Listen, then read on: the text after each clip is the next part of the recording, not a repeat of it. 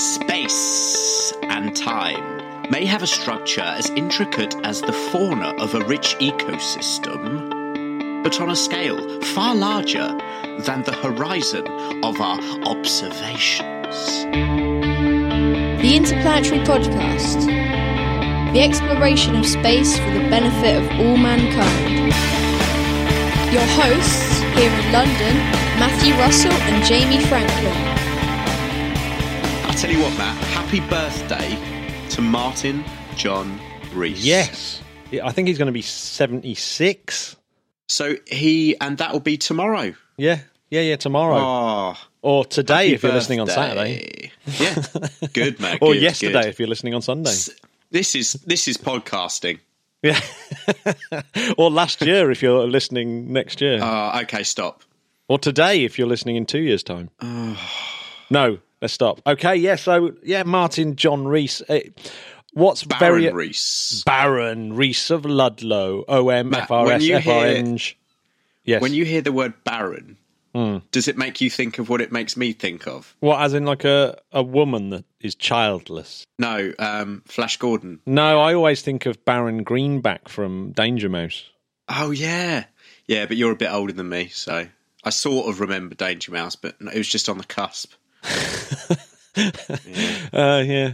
Let me tell you a story. I saw Martin Rees last year because I went to go and see Stephen Hawking. Yes. And Stephen Hawking got a little bit poorly, so didn't turn up, and Martin Rees stepped into his shoes. But yes, Martin Rees, British cosmologist and astrophysicist, and the president of the Royal Society between 2005 and 2010, and is the master of Trinity College, Cambridge, and is the astronomer royal. I would say, Matt, that's pretty esteemed. Yeah, in terms of astronomy, Martin Rees is out there. And he's got lots and lots of really cool quotes. Well, I think you picked a good one. Bloody well read as well, wasn't it? Yeah, it was really well read. I liked it. Yeah, it's beautiful. Beautiful. Yeah. You should do voiceovers. You should do voiceovers, or minimum. I think I might. You should do a podcast. Well, wait. Hang on a second. So, Matt, what else has been going on? Hit me. Yesterday we had the summer solstice. Were you one of the stoners down at Stonehenge, smoking your wacky backy? Watching the sunrise, trying to get it through some weird portal in the Stonehenge Matt, itself. What do Druids believe? I don't know what they believe, but definitely Stonehenge lines up to the solstices. So obviously the Druid beliefs have been lost in the mists of time, and kind of, over the years, silly little things have stepped in. But, there's no two ways about it. People really did believe in astrology until quite recently. Boy, could they move a rock to align it with the sun? They could, couldn't they? I love going down the A303 and seeing Stonehenge. Now, did the Druids move those? Did they align the rocks at Stonehenge? Or were they already there and that was their place of worship? I just don't know enough about it, Matt. Ooh, yeah. I mean, it's absolutely ancient. There's been a site there for a very, very long time. Well, listeners, if you know the history, please enlighten us. Yeah. On Twitter, Instagram, or Facebook. So, of course, what the summer solstice means is that right at this moment, the Earth is tilted. Well, this pole is tilted as much as it possibly could towards the sun. So 23.44 degrees tilted towards the sun. And therefore, we're getting the most amount of sun. It's not necessarily... It is the longest day, the summer solstice, but it doesn't necessarily mean that the sun rose at the earliest part of the day or set at the latest part of the day. That's actually a little bit more complicated. It is complicated. Yes. Yeah, the way that the Earth goes round the sun is quite complicated because we're slightly elliptical in our orbit, so that we speed up and slow down. That's very true. It's quite interesting. To really nail down the maths is actually pretty difficult, and I really, really wonder how the flat earthers cope with the maths of this particular conundrum. I don't think they can cope with much, Matt. Don't throw sun math at them as well. No. So it's obviously it holds a lot of importance all around the world. But there's a few modern ones which I thought were quite funny. Like International Surfing Day, an International Yoga Day. Was this all yesterday? Yeah, all yesterday. And if you were in Canada, you would have celebrated National Aboriginal Day. Well, Matt, forget that. You know what it also was? International Selfie Day. Was it yesterday? Yeah, apparently. That's what I saw when I logged onto Twitter. I wonder if that's got anything to do with the summer solstice. But it's also the one that you would like is the Fête de la Musique, which is World Music Day. Now that's something I can get behind. Yeah, so that's been going on since 1982. 120 countries get involved. And you're supposed to open up your neighbourhoods and public spaces and parks and play some music. Well, please, can you do that? I know we've missed it by a day, but guys, open up your windows, blast out a bit of Phil Collins or whatever it is you're listening to.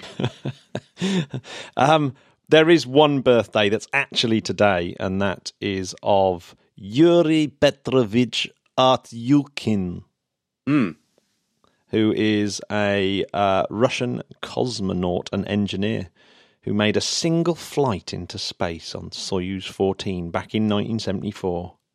Beautiful. Happy birthday, Yuri. Well, he did die in 1998, but happy birthday. Oh, I know. Just posthumous. Posthumous? Is that right? Can you have a posthumous birthday? It might not be right. So I tell you what's been funny this week, of course. Go on. Is Trump. Oh, the Space Force. Space Force. Oh, my God. There was a third meeting of the Space Council that was supposed to be signing a document that was really all the document was about this, space debris and how to clean it up. Space traffic management. These mega constellations are only going to happen if America sort out their space traffic management. So that's what that was all about. But yeah, he then went on to do some really weird things like talk about Space Force. Separate but equal. That was what I liked. It's going to be something so important. General Dunford. Remember John Dunford? I do. I don't reckon he's not General Dunford now, is he? Oh, I hope he is, but I don't think he is. I would be worried. I would be very worried. But he also, other than the Space Force stuff, he also seemed to have a swipe at ULA, the United Launch Alliance, and that's with Marilyn Hewson, who's the chief executive of Lockheed, and Dennis Muilenburg, who's her counterpart at Boeing. Sitting in the audience, and he's kind of having a go at them and sort of saying, their prices are going up even though they've joined forces. We need them to separate out. And it's like, whoa. So that must have been like a bit of a sweaty moment for those two. I shall be talking about all this with David Baker next week. So it'd be really interesting to see what his take on all that was. But it's kind of, maybe they're going to spin United Launch Alliance out of Boeing and Lockheed so that Tory Bruno, who is a bit of a Twitter legend, by the way, he was tweeting all the way through his daughter's wedding and doing like a countdown last week. Yeah, it was really. I bet she was happy. Dad, get off Twitter. I'm getting married. Can I encourage our wonderful American listeners to just remind everyone they know to vote in November, please?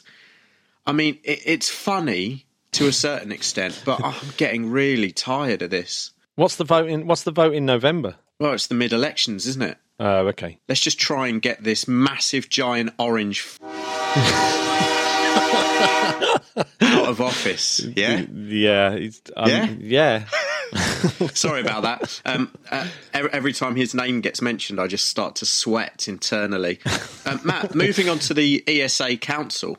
Yes. So there's been quite a few things going on this week with the ESA Council. Ariane 6.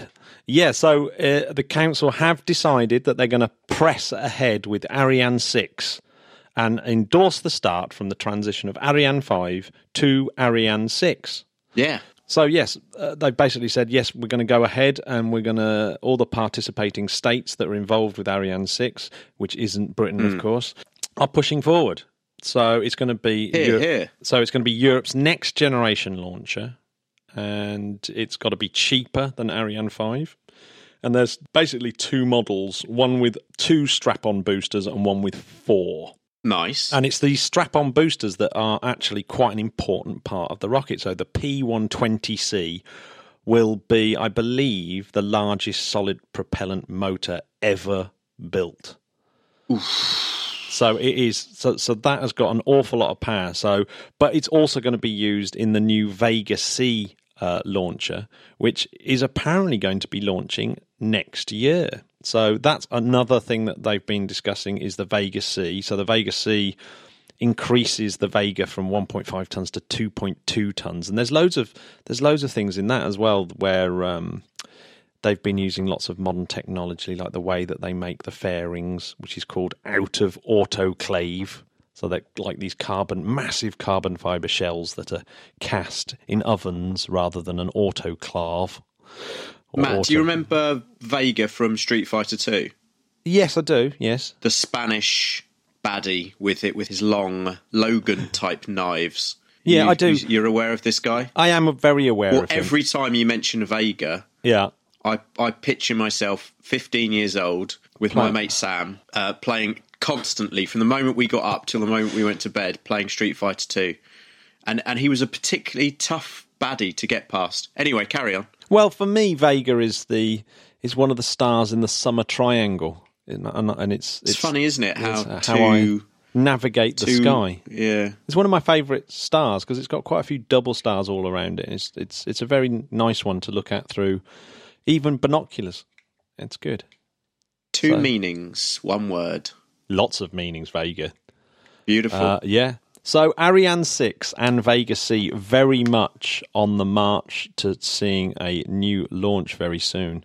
And we'll have a very exciting report next week on all of this, of course. It's very, very exciting. And we should also stay with Europe as well, because lots of things seem to be happening in that ESA Council that was on the 13th of June 2018 in Paris. Mm-hmm. So they've also been talking about the European Exploration Envelope Programme, or E3P, which is about the 3 exploration destinations, Earth, Moon and Mars. Ooh. So it's all about, building the infrastructure for all of that. So from now on, they're going to start negotiating agreements covering contributions to the Lunar Gateway. Ah, yes. Including transportation infrastructure. Negotiating agreements covering European contributions to an international Mars sample return mission. Examining scenarios and mission concepts for lunar exploration, and with the aim of finalising the agreements in time for their eventual approval at the Ministerial Council in 2019. So that's one to watch, isn't it? That's a lot of stuff going on there. Matt, whenever you say stuff like Lunar Gateway, that's the kind of stuff that keeps me up at night. Well, it's funny because Robert Zubrin, last week's guest, I believe refers to the Lunar Gateway as a sort of phone toll booth. He doesn't like it at all. He thinks it's a complete... Really? Yeah, he's not a fan. Oh, Zoobs. Well, I don't know. I think there's arguments either way, isn't there? It's just. Yeah. But anyway, David Parker, who's the Director of Human and Robotic Exploration at ESA, said, "There's no doubt that the next decade is going to be exciting for space exploration." He's not wrong there. ESA and its member states are working hard to keep Europe at the heart of the journey of discovery and fascination that lies ahead. It's so exciting. The most exciting mission, I think, at the moment, this week, is one that gets virtually no press at all, which is absolutely ridiculous, is JAXA's, the Japanese Space Agency's, Hayabusa 2. Yeah, where is this print? I know, it's really exciting. So it's really closing in now on Ryugu, an asteroid, and it's starting to take some really, really decent pictures. I've put one in the notes, and it looks like a dice. Ryu is another Street Fighter 2 character, also Matt. So we've come full circle. Is it really? Yeah. I wonder if Hayabusa is a Street Fighter character. It might just be. But yeah, it's expected to arrive on the 27th of June. And when I say arrive, I think that means it's going to start like doing some station keeping when it gets to 20 kilometres away. So I think it's around about 40 kilometres away. So it's starting to get some really decent pictures. And it's approaching at 9 centimetres per second, which I think is quite cool, isn't it? The escape velocity from that particular asteroid is 5 centimetres a second. So it's obviously coming in on a kind of what would you call it? A hyperbolic trajectory. I don't know. I'm not really into orbital mechanics, but it's coming in. So it needs to obviously do a bit of slowing down and be captured by the gravity. So that's going to be really cool, isn't it? It was launched in 2014, so it's taken a long time to get there, like 3.5 worth the wait, years. I reckon. Oh my god, it's absolutely amazing. This is one of the coolest things ever. So it's been flying on its ion engine since the 10th of January, which added 393 meters a second to the velocity. But it's used very little fuel because these ion engines are so efficient. But it's that's been switched off, so it's just drifting towards its target now. The target's only 1 kilometre wide, this asteroid. But when it gets there, it's going to do some amazing things. It's got 2 landers called Minerva, both called Minerva 2. I think one's called Minerva 2-1 and the other one's called Minerva 2-2. Minerva 2-2. Minerva 2-2. Wow, okay. You've got a nerve wearing that 2-2. But on board both of those landers are rovers. I think one's got 2 and the other one's got 1. So they're gonna these 3 little rovers are gonna be roaming around on this asteroid and doing stuff. That is mad. Then it's going to fire a 2 kilogram lump of copper at the rock to create a massive crater so that they can take pictures of like fresh material. Okay. And then the actual Hayabusa 2 is going to lower itself down and scrape some samples off the surface of the asteroid and fly back to Earth and deliver it back to Earth. Well, Matt, could that be the first asteroid mining, technically? No, because they've actually done it before. So Hayabusa 1, despite all the massive problems that it had, did actually do it, but it got very, very little back. But it's just going to be absolutely unbelievable, isn't it? That's killer. So that's all killer, no filler. So so it'll be doing its scraping manoeuvre near the end of next year, December 2019, and then it will come into our planet's atmosphere in 2020, and then sick. Then we go and collect the capsule and have a whole new load of information. It's going to be absolutely brilliant. And give a shout out to Hayabusa 2. What a fantastic... Big shout out. Keep your eyes on JAXA. Fantastic mission that is.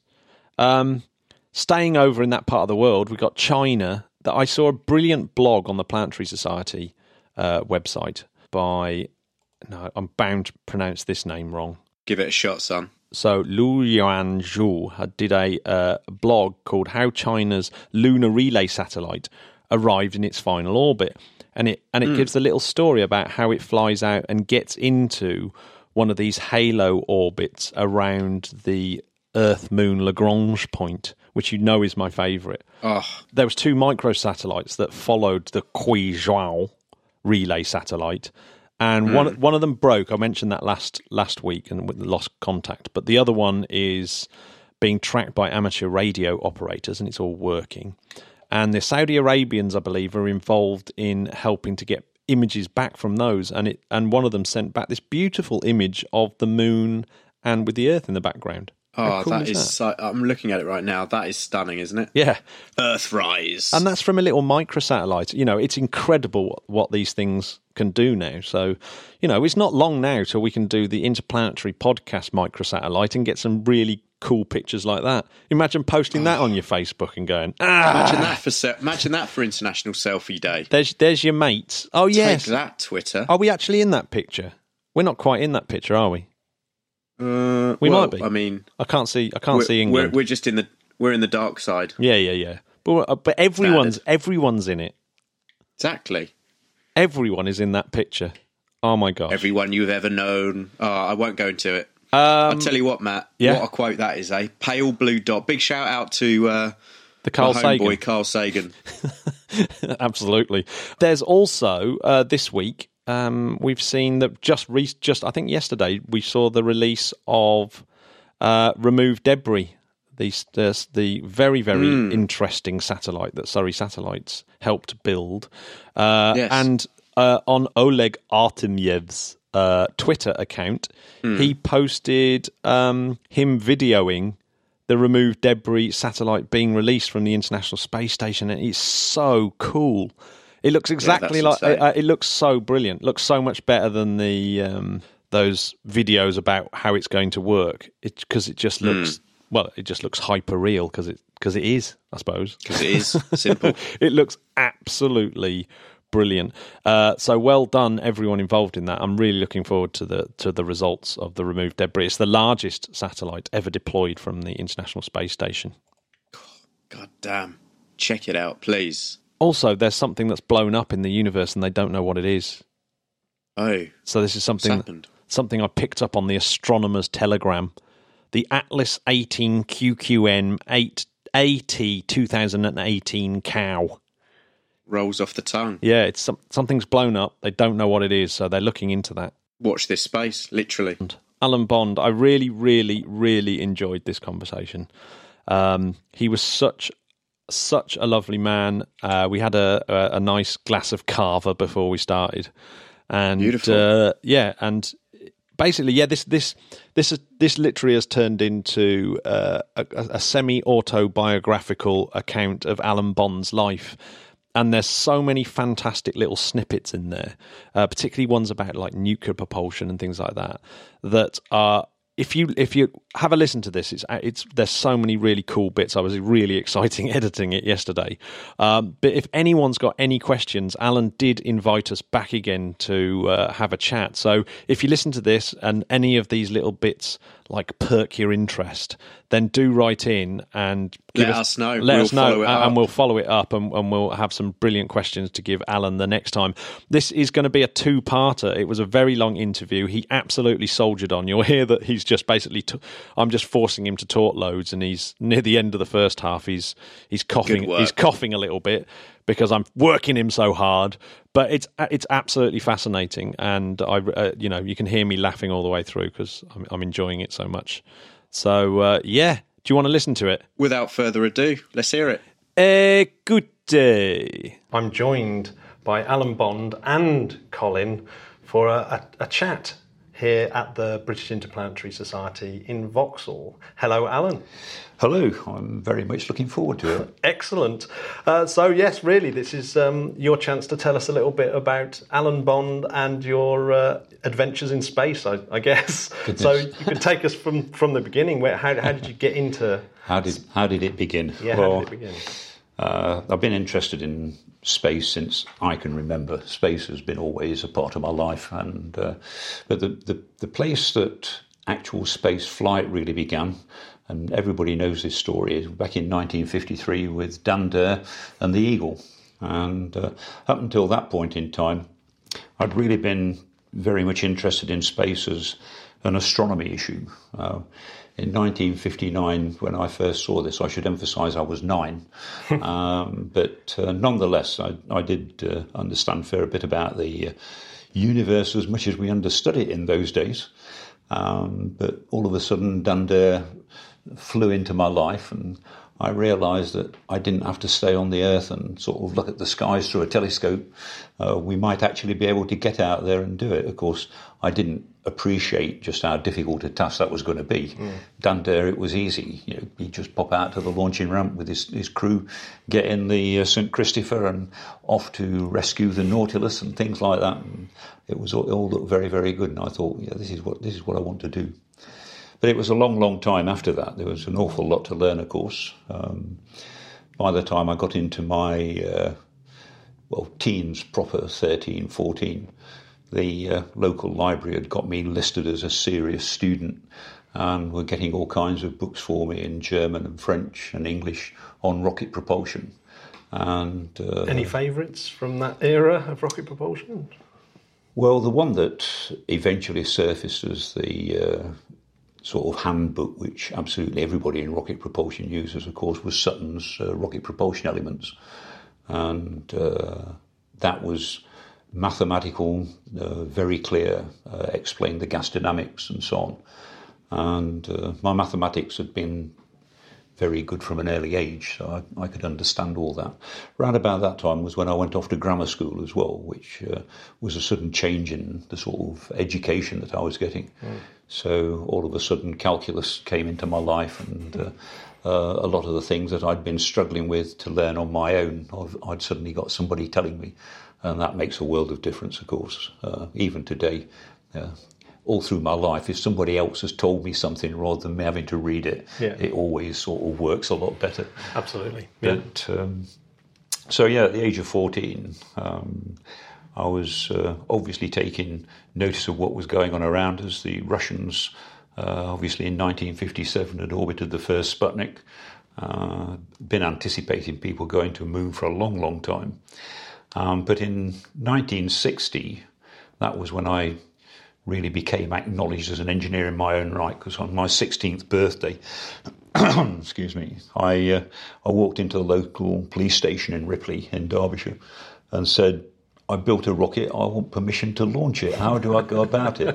Now, of course, out in the backwoods of Derbyshire, going and asking the sort of local police how you go about launching a rocket was an interesting experience. How big was this rocket then? It was about 4 foot long, weighed about 20 pounds, and it was going to go for a 10-mile altitude.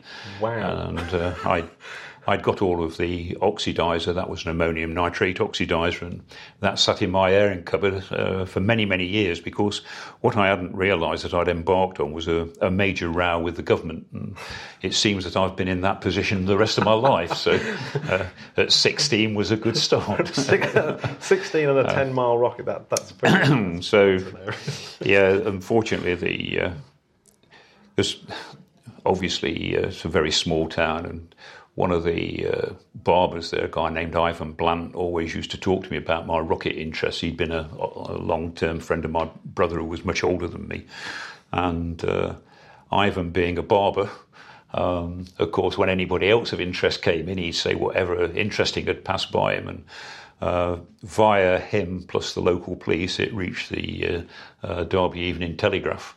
And then next thing I found, I'd got reporters sort of standing on my doorstep wanting to talk to me, contacting the grammar school and wanting to talk to them. And so all of a sudden I became the centre of attention through the latter half of 1960. And when the government came back and said, you can't launch it, that produced a bit of a furore in the papers, which you can still look up. I've got copies of most of that. But the government eventually sort of said, you're not launching it. You've got to stand down. So, but in the course of all of that, what actually happened is I met a lot of other people interested in the Midlands and in North London. A guy named Rod Griffiths with the North London Rocket Group, and a guy named Ray Cox with the Midland Amateur Rocket Society. And we clubbed together, quite a big group of us, but we remained the 3 individual rocket groups, but we called ourselves SISM, which was the Society for the Illegal Elevation of Scrap Metal, because in those days it was all sort of under the 1875, I think it is, Explosives Act. We were all operating legally, but for quite a long time, for about 3 years, we went away. We all built our rockets. We then met mostly in Derbyshire. Of course, I've got a lot of open space up there, and we'd meet up Friday nights. We'd spend Saturday getting everything ready, and then Sunday morning it would be out up onto the Derbyshire moors, let everything go or not go, as the case may be. And that was all good stuff, and taught me a lot about the difference between doing a rocket on paper and doing a rocket in reality. Yeah. But we did manage to get a rocket. The maximum we reached was about 2 miles, and that was on the Dunstable Downs. Did you ever have any kind of science payload, or was it just purely about the rocket? No, I mean, we tried to put radio trackers in them to these rockets were very, very high acceleration because although the propellant we'd finally dropped back to, which was zinc powder and sulfur, the combustion rate was very, very, very rapid. So typical burning time would be a half a second, something like that. And in that time, it would go from sort of nothing up to about Mach 1.2, 1.3. And like a bullet, essentially. Well, you could hear sort of a double doomph. As first part of it was the engine lighting. The second bit was it going through the sound barrier at something like 100 feet off the ground. And when you videoed these things, the rocket is there, and the next thing it's just gone, and there's a cloud of smoke, and the rocket is way up above you. And then a few seconds later, you'd hear it starting to come down. You couldn't see the damn thing, but you could hear it organ piping, because these were long, empty chambers, and as the air flowed past it, it excited internal oscillations. So you could hear this thing way up in the air, and you knew it. You were trying to make yourself as thin a target as possible. Playing the odds, really. Yeah. We never hurt anybody. I mean, we did operate pretty safely. But during that time altogether, we both launched and tested about 54 rocket motors, and about a third of those actually operated as they should have done.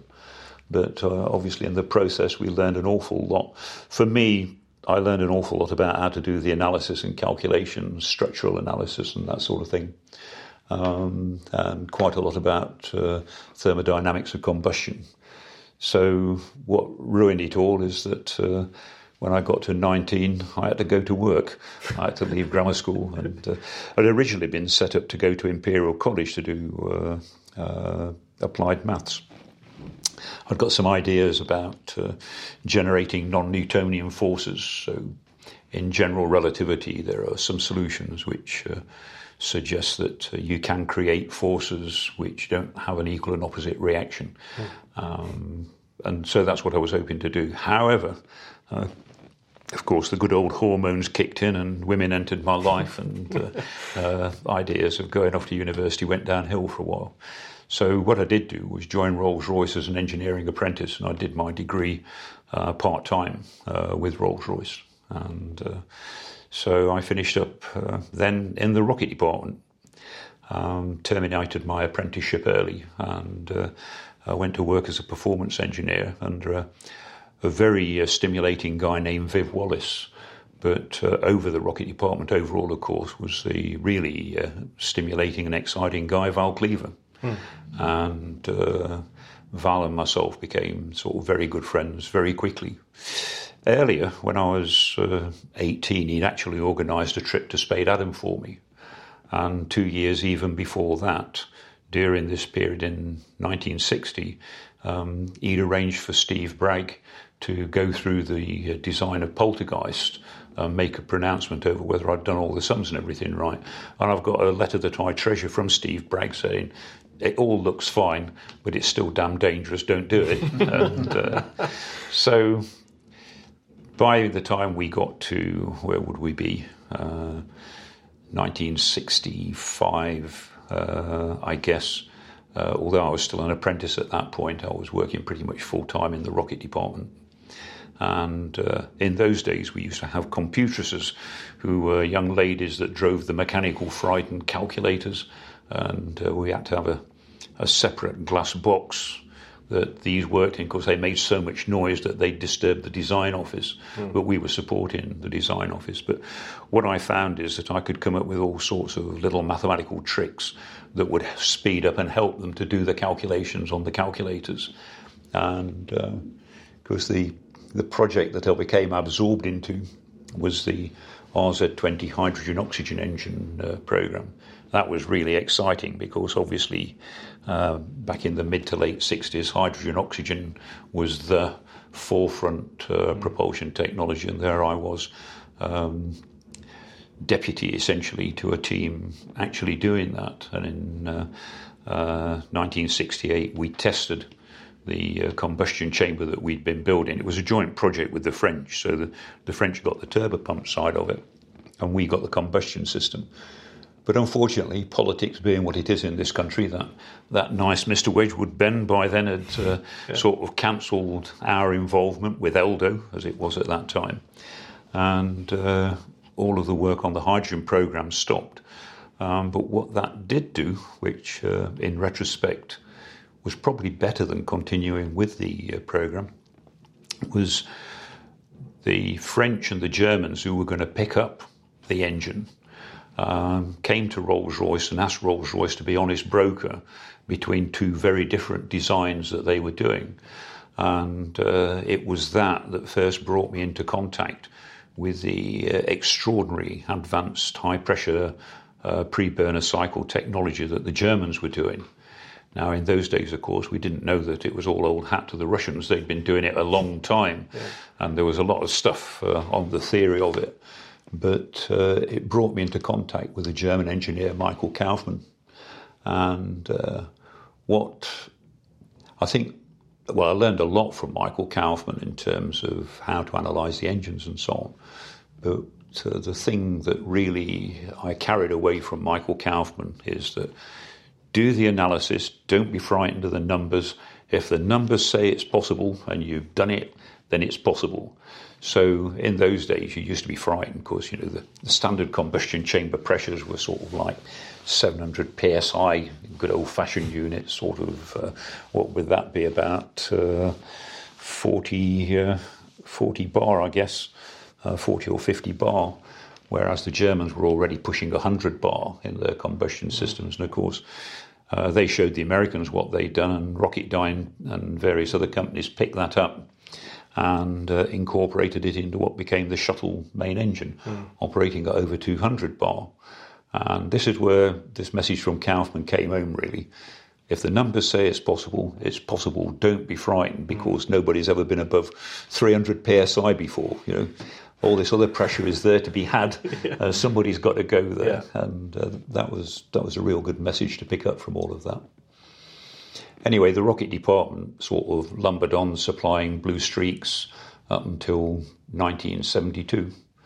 And I was involved. My bread and butter daytime job was checking out engines for Blue Streak. So all the test work was done at Spade Adam. We had a performance office at Spade Adam that did the preliminary test work.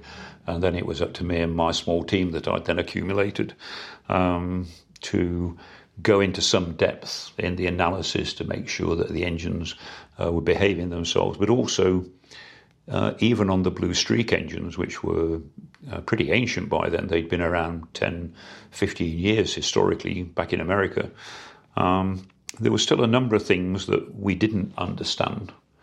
And indeed, there are still a few mysteries even today hanging over the performance of Blue Streak, which every now and then I sort of go back and visit, because I hate sort of little unanswered questions. But, one of the interesting things on Blue Streak, it suffers something called pogo vibration, which is a coupling between the cavitation pressure at the pump inlet and the acceleration of the vehicle. And of course, a rocket is very, very thin structure, stressed to the limit, and so it's very flexible in the longitudinal direction.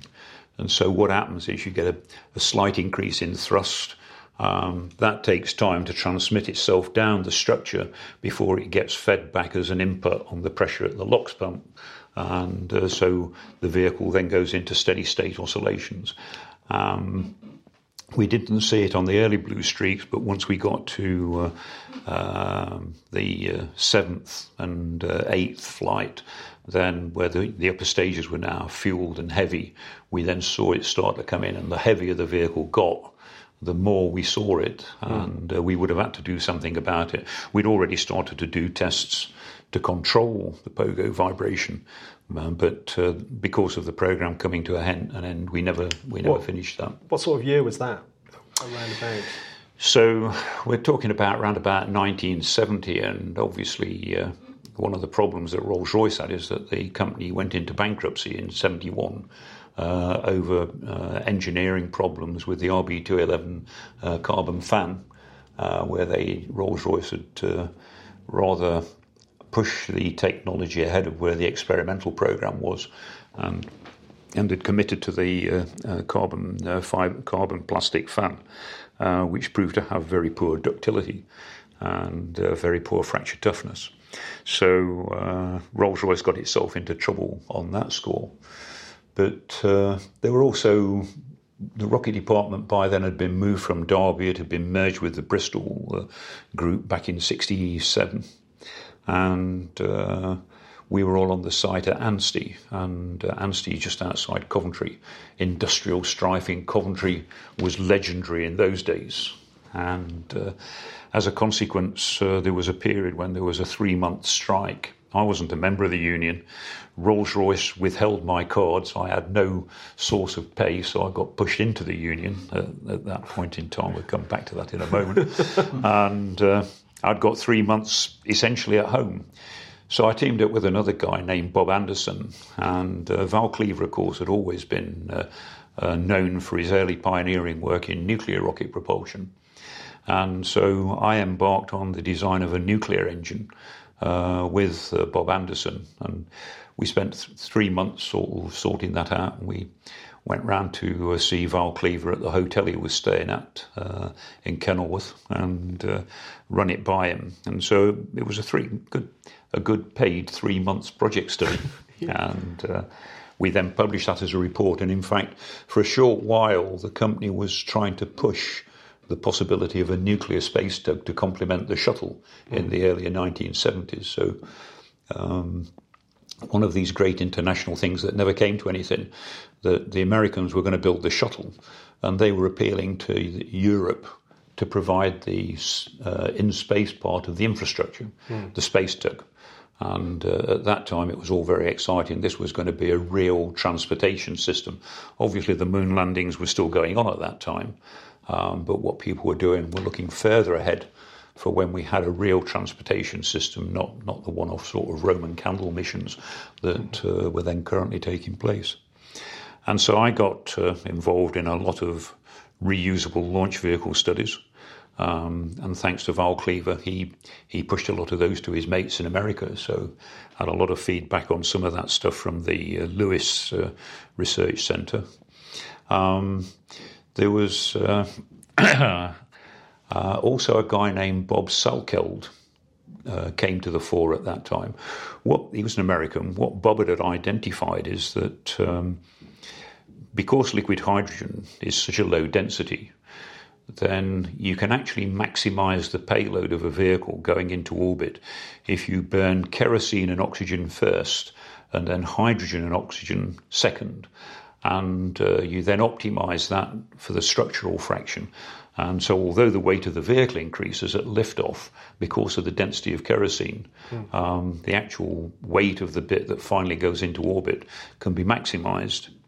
And so we looked at that, and after some meetings with Val, we thought, well, could we get a single engine to burn both hydrogen and kerosene with oxygen? And so we did some preliminary studies on that. Val talked to Rudy Beichel at Aerojet about that. Rudy Beichel, of course, had got a massive teams at his disposal, whereas Val had only got me. And so Rudy Beichel was very quickly into print with a bipropellant engine, a bi-fuel engine, based on some of the principles we thought about, but Aerojet took that a step further. And then to cap it all, the Russians built the 700 series engines first. So of everybody, it was the Russians that actually went away and built the first sort of bi-fuel engines. So that was also sort of quite interesting, but it was the nuclear stuff that I found pretty exciting, because if we were going to go out and conquer the universe, starting with the solar system, we had to have some way of doing it. And I came up with what ultimately I didn't realise at the time would form the engines for Hotel and Skylon. But this was a nuclear engine at the time. So you've got a vehicle and it's got a nuclear reactor on it, which is hot, and you've got liquid hydrogen on it, which is cold. And the engines that Val Cleaver and Les Shepard had pioneered back at the back end of the 40s, 1948, obviously the seminal papers in the Journal of British Interplanetary Society on that. That was just taking the cold stuff, pushing it through the hot thing, and it all came out hot, produced thrust. But thermodynamics has been something that has always been, way back into the mists of time, a strong fascination to me. And the second law of thermodynamics actually says you can do something better than that. Because if you've got somewhere that's hot and somewhere that's cold, in the process of rejecting hot to the cold, you can actually convert some of that into meaningful work in between. And so what I devised was the first of the cycles which heated the hydrogen with the waste heat from the energy conversion system. So you're still finished up with hot hydrogen, but now you'd also got a lot of electrical energy that you could use to heat it further. And you can do a rather simple-minded calculation just based on conservation of entropy and energy in the process. And it turns out that you can heat the hydrogen to probably double the reactor temperature if you wanted to. Now, when you put some efficiency in it, as with a lot of stuff in the second law of thermodynamics, it very quickly clobbers your first ambitions. But nonetheless, it still leaves the possibility of having a nuclear thermal engine. I mean, Nerva and the rover reactors, they all produced exhaust velocities of sort of 9 kilometres to 10 kilometres a second, whereas you can get exhaust velocities up to 12 kilometres a second or even higher. Now, that might not sound like very much, but because of the logarithmic nature of the rocket equation, that makes a huge difference. So it turns out that I'd stumbled onto a route whereby we could actually improve nuclear propulsion quite a lot with very high thrust nuclear engines. But of course, there's a stigma of launching nuclear rockets from the Earth, even though in some of I still continue to tinker with designs of this sort. The hydrogen doesn't pass through the core in any of the designs I look at, so the exhaust is not radioactive. But of course, there's a lot of neutron radiation gets out of the engine, but the atmosphere absorbs all that quite rapidly. The real problem is if you get a failure during launch, and then you make a bit of a mess. Now, it depends on what you think is scary, but the sort of fallout that you'd get would be equivalent to a sort of 8 kiloton bomb, smaller than the bombs that were dropped on Japan during the Second World War. And provided that was from a known launch site, then I do believe that you could have downrange safety, etc. But nonetheless, there's a huge stigma associated with trying to operate a nuclear rocket from the ground. Whether that will ever go away, I don't know. But is that something that manufacturing, say, that kind of vehicle in space or on the moon, for example, would that take away that? It would.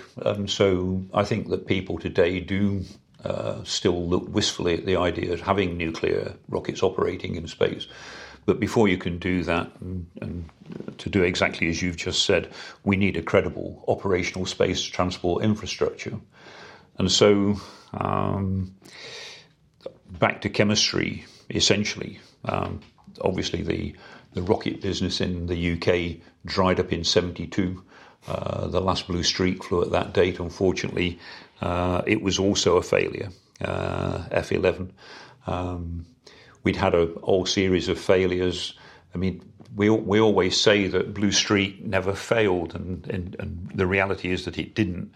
But we had failures from German stages, French stages, the Italian shroud, and then finally the Dutch telemetry system corrupted the guidance system and caused Blue Streak to do a yaw, which broke the vehicle in half. And unfortunately, Blue Streak was then getting a bit small.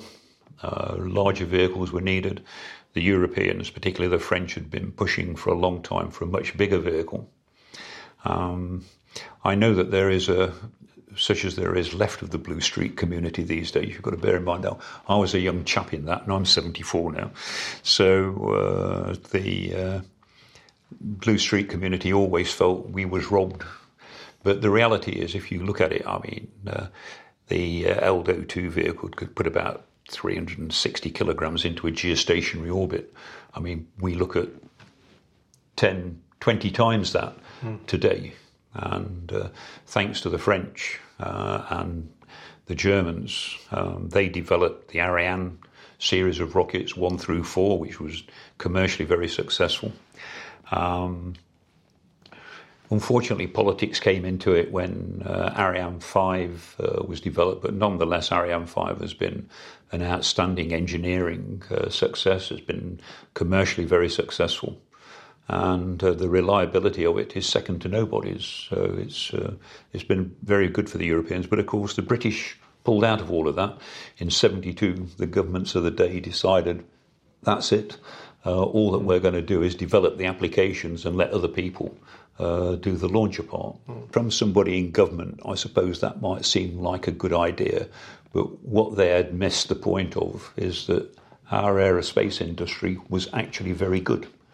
And what we did, we abdicated from a lead position and allowed the rest of European industry to overtake it. And what we didn't let the Europeans do, we let the Americans do. So, I mean, our one triumph was Concorde, and that even today there isn't a replacement for it.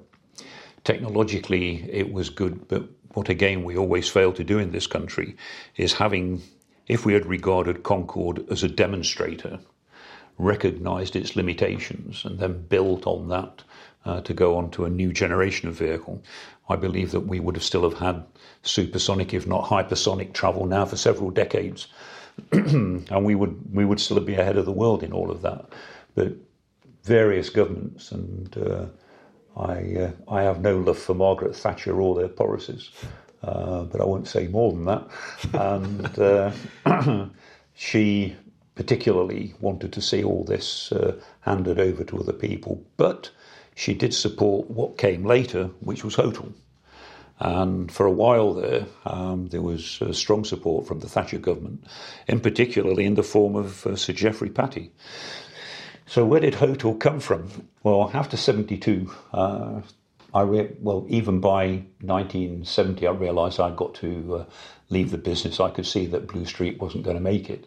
And so in 71, I went to work for British Aircraft Corporation on classified weapons work.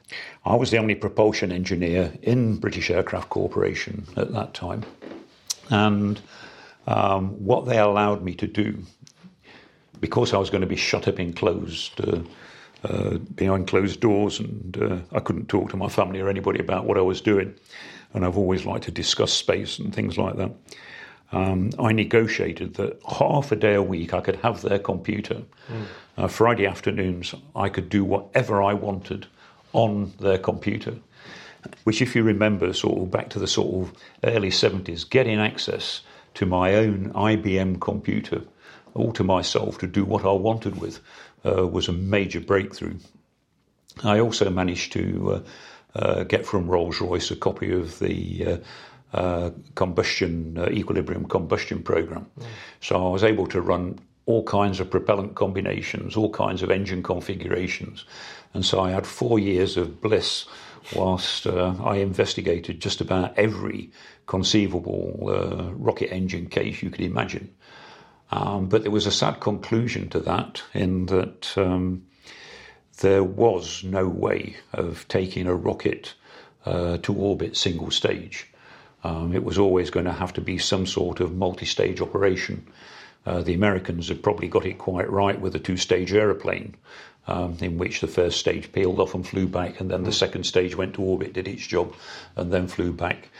And of course, what the Americans did ultimately was throw the first stage away and put two solid boosters on it to get the development costs down. When I can't remember the figure that went to Congress, it was going to be $10 or $12 billion, and they threw it out and said they got to halve the development cost, and so they've got the space shuttle, which certainly met the development cost, but of course never managed to achieve anything like reasonable operation costs. Every single flight of the space shuttle was $600 to $700 million recurring cost. I mean, that's a staggering number. And originally, the figures that were hoped for were sort of like 1% of that. So the space shuttle as such was never really a success. But I did get an opportunity to not only monitor what other people around me were doing, but also to do an awful lot of design studies myself. And it was clear that the goal that I was been striving for, even at Rolls-Royce, was single stage to orbit. That wouldn't be achievable with rocket. But when I went to British Aircraft Corporation, I needed something to interact with the outside universe on. And so Project Daedalus was born. Now, with Daedalus, I decided that what we should do is make a real step forward. Len Carter, who was the secretary at the BIS at the time, was very sort of excited about that. And Len Carter introduced me to Tony Martin, and Tony Martin and I hit it off. Tony is a physicist, I'm an engineer. We found that our respective skills fitted very, very well together. And so from 73 to 78, Project Daedalus rolled, and we really pushed the technology on that and reached the conclusion that interstellar flight, at least for the nearer stars, is possible. Based on what we learned on that, various other things grew out of the society, like discussion of Fermi paradox and that sort of thing. So all of that was all exciting stuff, but by 1982, Tony and myself were working on electric propulsion. We'd extended the Daedalus stuff into looking at propelling world ships. And so all of that, and we'd pulled together a really great team all around us, which still echoes on in the society today. But in 82, I realised that we were looking at things to get us to the stars, and we still couldn't get off the planet. So, there's this problem called von Perke's paradox, which is it's easier to get anywhere else in the universe than to get into orbit. Yeah, frustrating. Sorry? It's very frustrating. Well, it's very frustrating. I went back and revisited all the work I'd done at British Aircraft Corporation and, of course, the nuclear propulsion work at Rolls-Royce to see whether there was a route forward. And I realised that if you replace the nuclear reactor in this cycle, which used an intermediate thermodynamic cycle to produce work in the process of heating the hydrogen, if you replace the reactor by air at very high temperatures, so I started off looking at speeds of Mach 7, but that had to creep down eventually to about Mach 5 because of material limits and so on. But HOTL, the engines for HOTL were born out of that, and it was the thermodynamics that came from the nuclear engine that made the HOTL cycle work.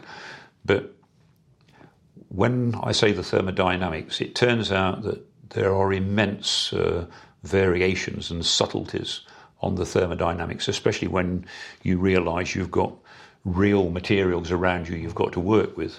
So hydrogen is a superb material, but down at very low temperatures, which is where you want to be, its specific heat varies very considerably. So that screws up sort of the ideal cycles that you'd like to put together, and you have to start to accommodate real fluids. But anyway, the first of the engines that sort of came out of that, I'd sketched up. I got hold of John Scott, who was a guy I'd worked with at Rolls-Royce, and Bob Parkinson, who I'd worked with all through my career up to that point. We had a meeting in my office at Culham, and basically sort of went, I've been working on an engine. I think there's sort of merit in it. Scotty was the turbo machinery man, so we talked about the turbo machinery. And Bob Parkinson said, well, I've been looking at the other end of the problem. I've been having a look at the issues of getting a single-stage vehicle into orbit and back, not looking at the propulsion, but more the recovery and sort of general structure side of it. And all of a sudden, we'd got an interested group. So British Aerospace had obviously pulled in a lot of the old companies. British Aircraft Corporation had been swallowed into British Aerospace, and the Concorde team was now available. And so by sort of 1983, 84, we'd got a little group of people sort of ticking away the looking at what a single stage-to-orbit vehicle, based on an engine which could accelerate using the atmosphere up to Mach 5, but then with minor changes of configuration, go up to be a rocket engine to take the vehicle to orbit, and putting in where the materials, technology was going and so on. All of that looked very, very good. And so we started a long and tedious process of trying to get interest out of the Ministry of Defence, interest out of the... we didn't have a space agency of those days. It had become the British National Space Centre, trying to get interest out of them. And we were making very, very little progress. And then all of a sudden, Sir Geoffrey Patty sort of emerged on the scene. Probably one of the most intelligent people we've ever had in charge of, well, I can't even remember what, I think it was called Department of Technology, Department for Industry and Technology in those days, DTI. And he could see the merits of it. And so in 87, he found sort of a couple of £1 million to put in, which in 87 values was quite a substantial amount, provided that Rolls-Royce and British Aerospace would match it, which they did. So from 87 up to 89, we had a 2-year well-funded programme, investigated many of the problems with a single stage-to-orbit vehicle. And again, the straight, if you model it as a point mass, then it worked fine. But once you put the aerodynamics in and the annoying tendency of the vehicle to pitch up at high Mach numbers, so it turned out that this vehicle, which was completely trimmed at takeoff, by the time we got to Mach 5, there was a 2,000-ton-metre moment trying to pitch the vehicle up. And one of the guys, Steve Furness, had been telling us for a long time we'd never trim it. And we all ignored him, of course. And so we got to 1989. Kenneth Clarke, Margaret Thatcher put Kenneth Clarke in charge of space. Unfortunately, most things that Kenneth Clarke's been in charge of, except the Treasury, have been a disaster. And his view on anything was, what does this do for Kenneth Clarke's career? And I don't mind saying this on a podcast. It's always, the first, second and third most important things to Kenneth Clarke have been Kenneth Clarke. And so he found it easier to chop it rather than let it go ahead. I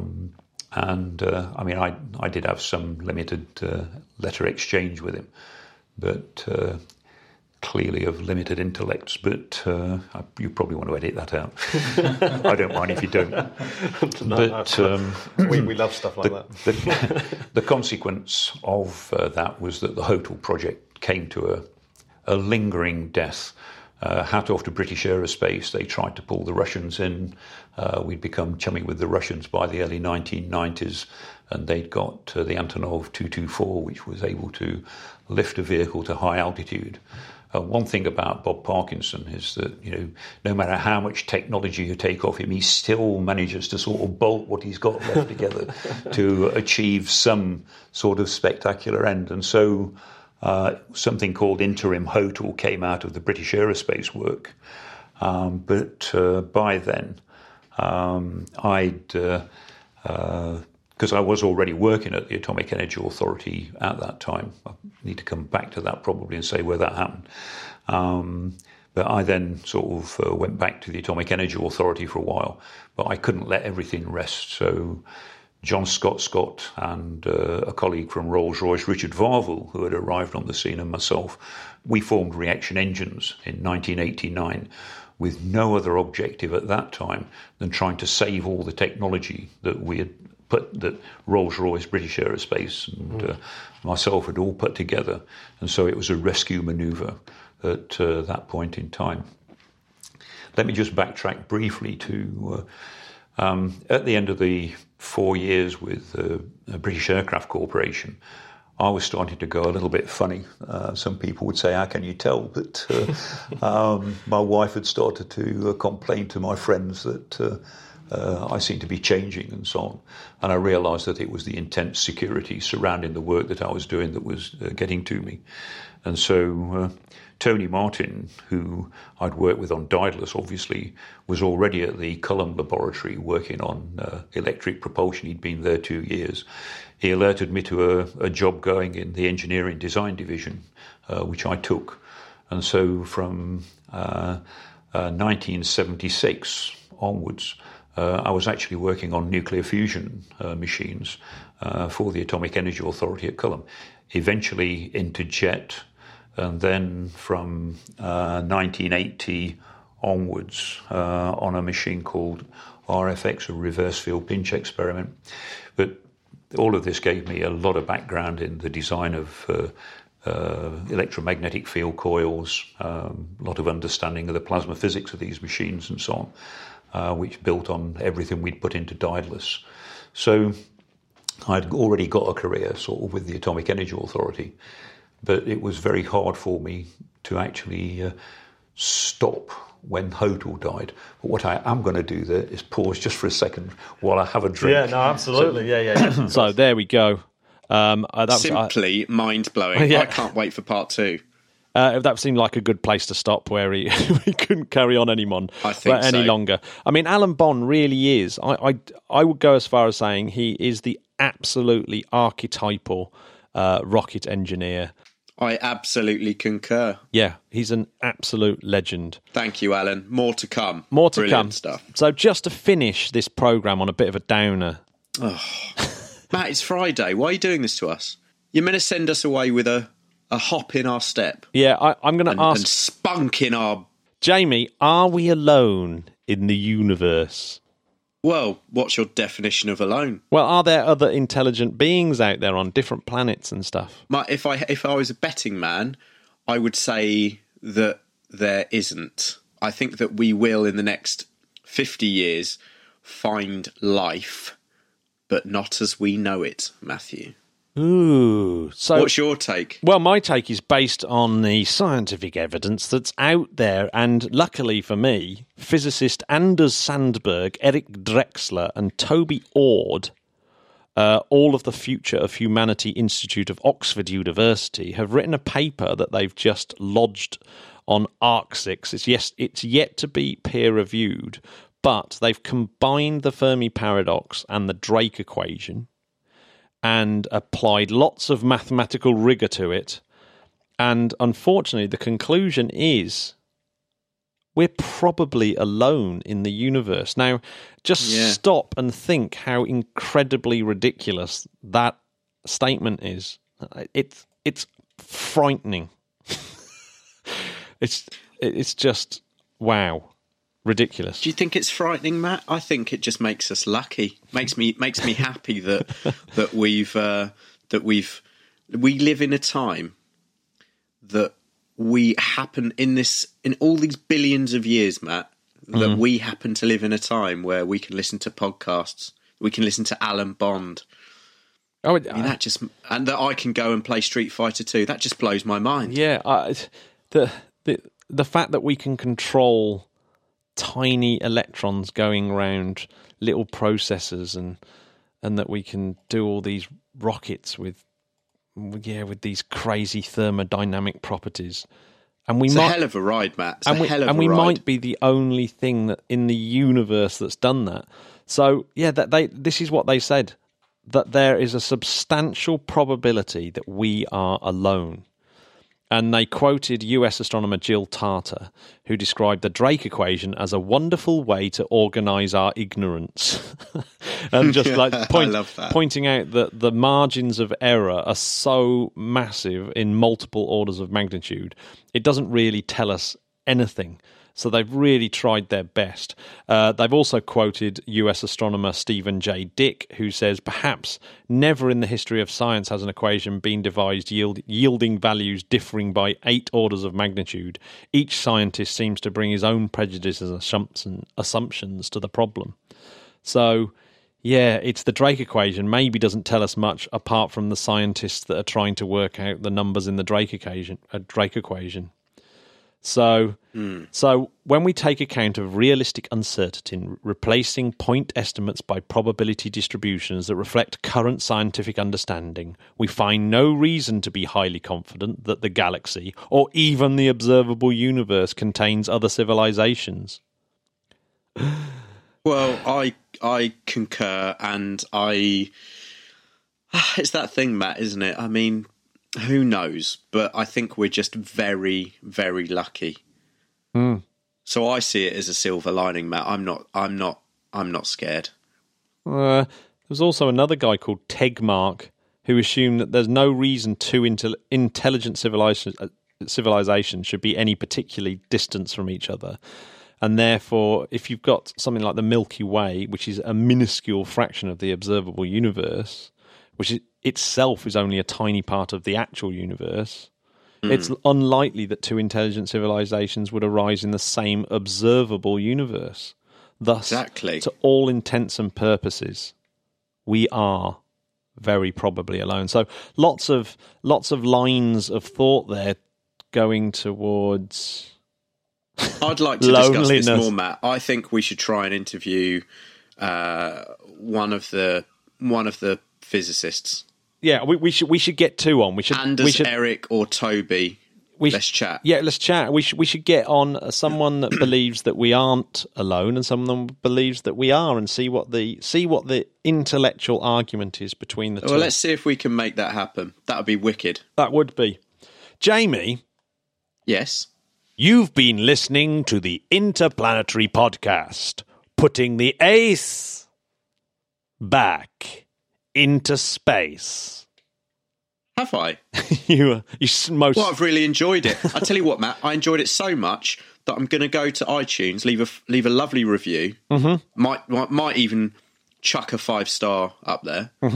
I'm going to go and subscribe to the podcast, more importantly, so I get notified when a new one comes out, because I ain't missing this. Then I'm going to go to Twitter, hit follow, Instagram, hit follow, Facebook, hit follow. But Matt, more importantly, I enjoyed it so much that I'm going to go over to Patreon and donate a little something each month so that it helps Matt and Jamie. That's what I'm going to go and do. And you know what? We've had some. We did get a load of new patrons this month. Thank you very much. Yeah, thank you so much, guys. We really did. Thank you very, very much, everyone that's out there. We will read out your names on the first podcast of the month. That's when we're going to do it, because you're all legends, and it makes this show carry on. We've got some new Skylon level, and yeah, I know. How cool is that? So. Really brilliant. Thank you very much for being part of the show, and your contributions are unbelievably important. They've been paying for things like my yellow fever vaccination, yellow fever jab, and you'll see that that's going to be very, very important next week. So next week we have our David Baker chat. That's going to be really, really interesting. We've got some great stuff on that. The legend comes back. And we've got some brilliant interviews coming up. We've got the rest of the Alan Bond interview. We've got an interview with Romain Chaz of the Mars. That was great. Of Mars 500. That's a really excellent interview. Really fascinating. I mean, what an experience to have had. He actually was in it. Yeah, see, he was in it. in it to win it. So that's really good, and he's got some very cool stories as part of that, so that's worth listening to. So we hope you enjoyed today's episode. I definitely enjoyed the Alan Bond interview, so we'll see you. Me too. Can't wait for next week. We'll see you next week. Space right, Matt. Podcast. I'm off to play Street Fighter 2 Yoga Flame. I'm off to go to work and hope that no one noticed that I was missing this morning. God, you're boring. Bye, guys. See you soon. Bye.